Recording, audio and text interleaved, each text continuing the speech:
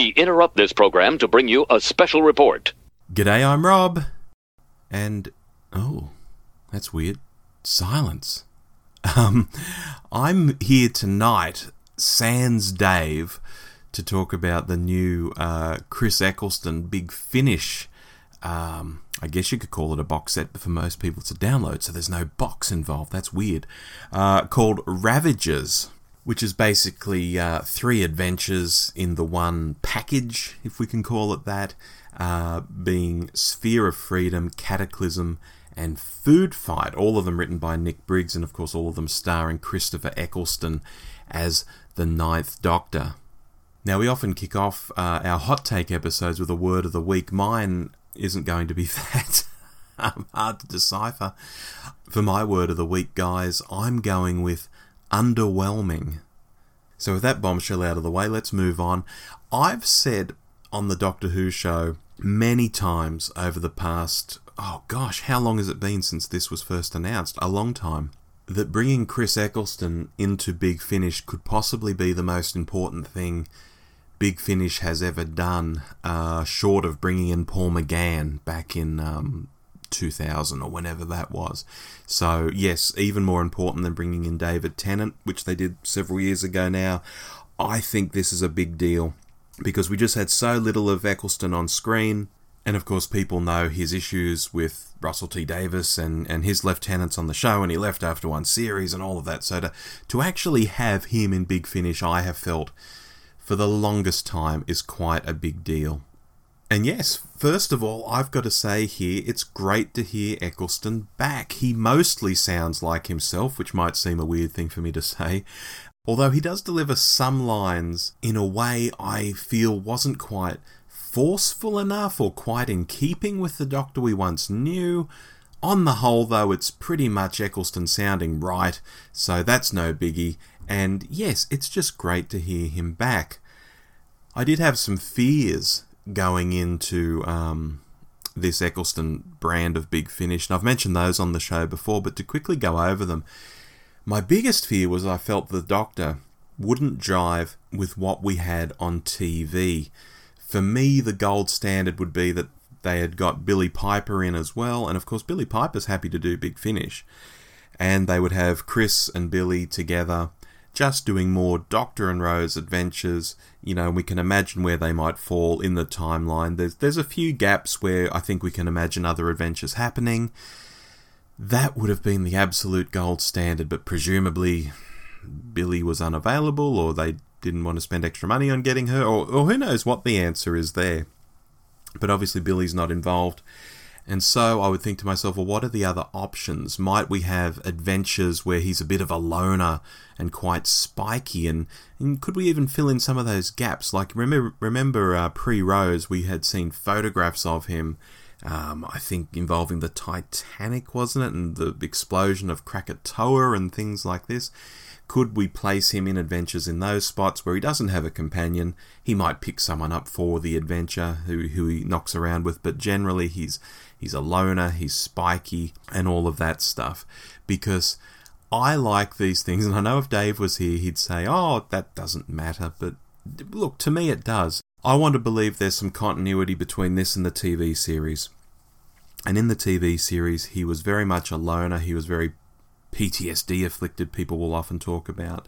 He meets Rose, they run away together, they have adventures, and by the end of it, she has, cure is the wrong word, but she has helped him to a large degree, and he becomes a new person, and quite literally so, he regenerates. You know, that's a really nice arc. And instead, here we have one of my greatest fears. In this story, he just comes on and he's pretty happy-go-lucky. He feels like sort of mid to late first series Doctor. And at the end, he's positively falling all over his new companion Nova, and he wants to give her a better time and a better life, and, you know, to really help her out, and he's really into it. And I just can't reconcile that with the Doctor we meet in Rose. And again, Dave would say it doesn't matter. Maybe some of you listening would say it doesn't matter. That's fine. That's your opinion. My opinion is I like to see a through line, and I like that arc in Eccleston's first series to mean something, and that's that he starts off in a certain way and ends in a completely different way. Unless, and I've mentioned this before as well, I think on Twitter at least, maybe on the show, unless he makes friends with this Nova person like he already has in this story. They go along, they have some more adventures, and then Nova is killed. Something dramatic. Could that reset him to the spiky loner, I don't want to be with anyone kind of doctor, who then leads into Rose? And then I'd think, oh, okay, well, yes, I understand where he's been. He's had his ups and downs.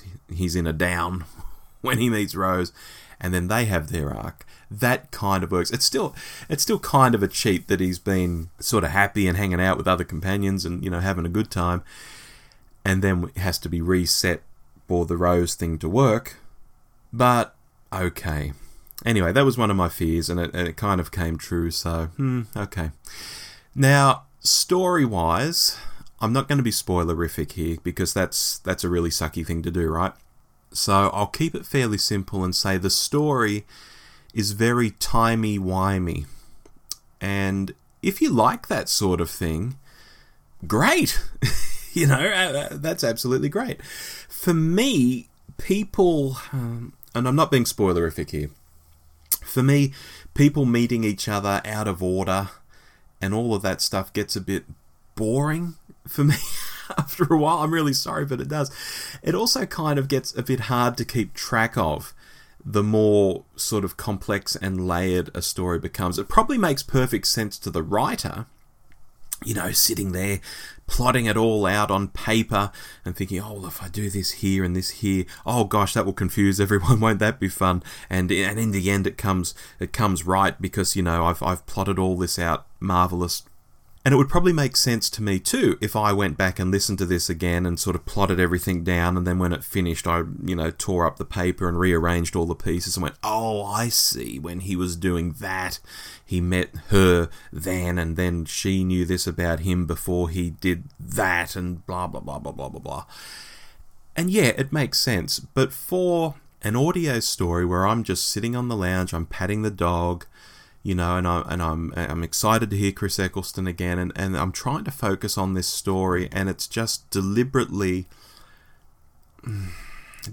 obtuse and trying to be clever and doing this very timey-wimey thing. It just kind of bugged me, to be honest. That's about the simplest I can put it. Other people might really, really like it, and that's fine. But for me, it just didn't do it for me. I will have to listen to it again, not to take notes and to tear the notes up and rearrange them. I will have to listen to it again. Just now having a sense of what the story is doing and where it wants to go and what the general gist is, I might be able to focus a little more on it, if that makes sense. I've heard Eccleston acting again. I know where it goes.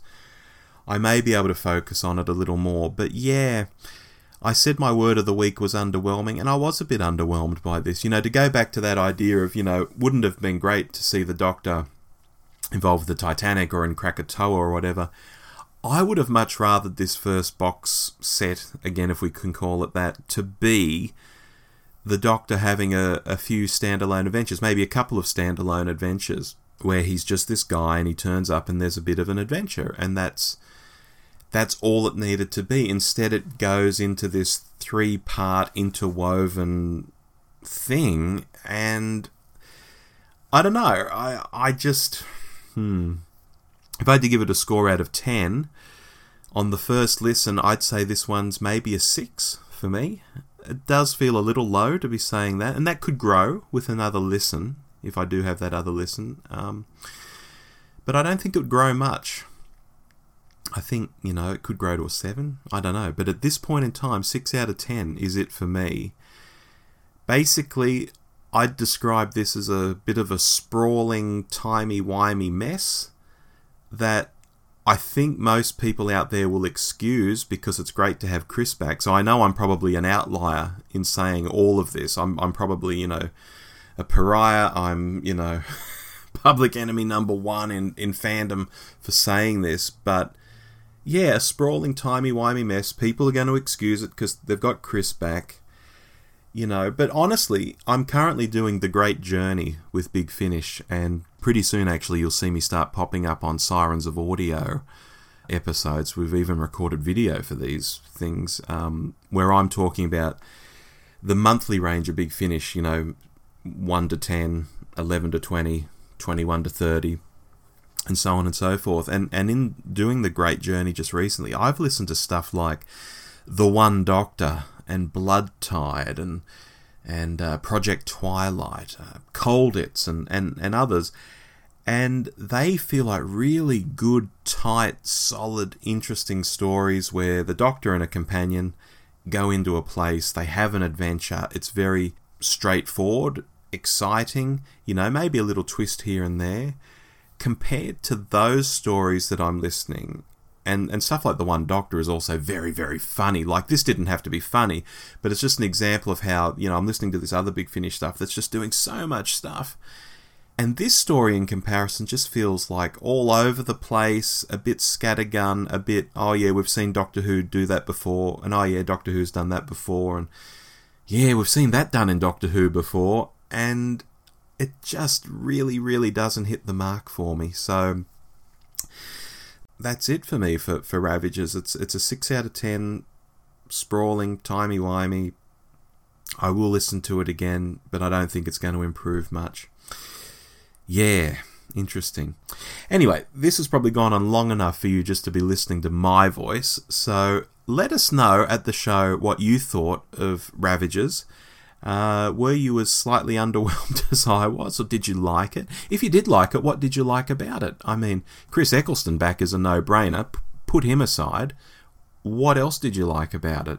It's a fairly limited cast, and I didn't think the story was much, so I'd be really, really curious to hear your thoughts. I'm sure Dave would as well, even though he hasn't, of course, listened to this. So do write into hello@the dwshow.net on email, tweet us, get on Facebook and tell us there, whatever you like. But I'll get out of your ears now, because this was really an unplanned kind of quick thing that I've done. And I'll see you next time. Well, actually, I won't see you next time on the Doctor Who show. Later this week, we've got another episode of Primary Sources. It feels like a million years since we did one of those, but it's only been a month, and Primary Sources is coming up. And then I think 2 weeks after that, because this is a five Sunday month, we'll have the next episode of the Doctor Who show looking at cool spaceships. Enough plugging from me, enough from me in general. I'm going to quickly edit this, get it out in your ears, see what you guys think when I wake up tomorrow. And yeah, this has been Rob from the Doctor Who show. See you next time. On BBC Two in a moment, the Australian film season continues with the highly acclaimed film Storm Boy, the Academy Award winner set in the spectacular scenery of the South Australian coastline. Here on BBC One, we find ourselves whisked off much further into the future in Doctor Who.